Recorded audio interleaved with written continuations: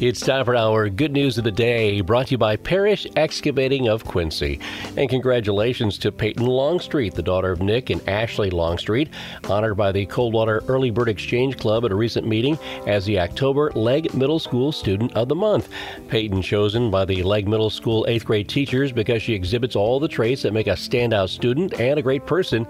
They say she's always prepared for class and eager to learn. She actively participates in all classroom activities and tries her absolute best with everything that's asked of her. They say she also demonstrates care for others and is always willing to help her fellow students. A Young Citizenship Award was given to Peyton by the Early Bird Exchange Club. So congratulations, Peyton Longstreet. And that's our Good News of the Day, brought to you by the guys and gals at Parrish Excavating of Quincy. Thankful to have the opportunity to bring you the good news on AM 1590 and FM 95.5 WTVB.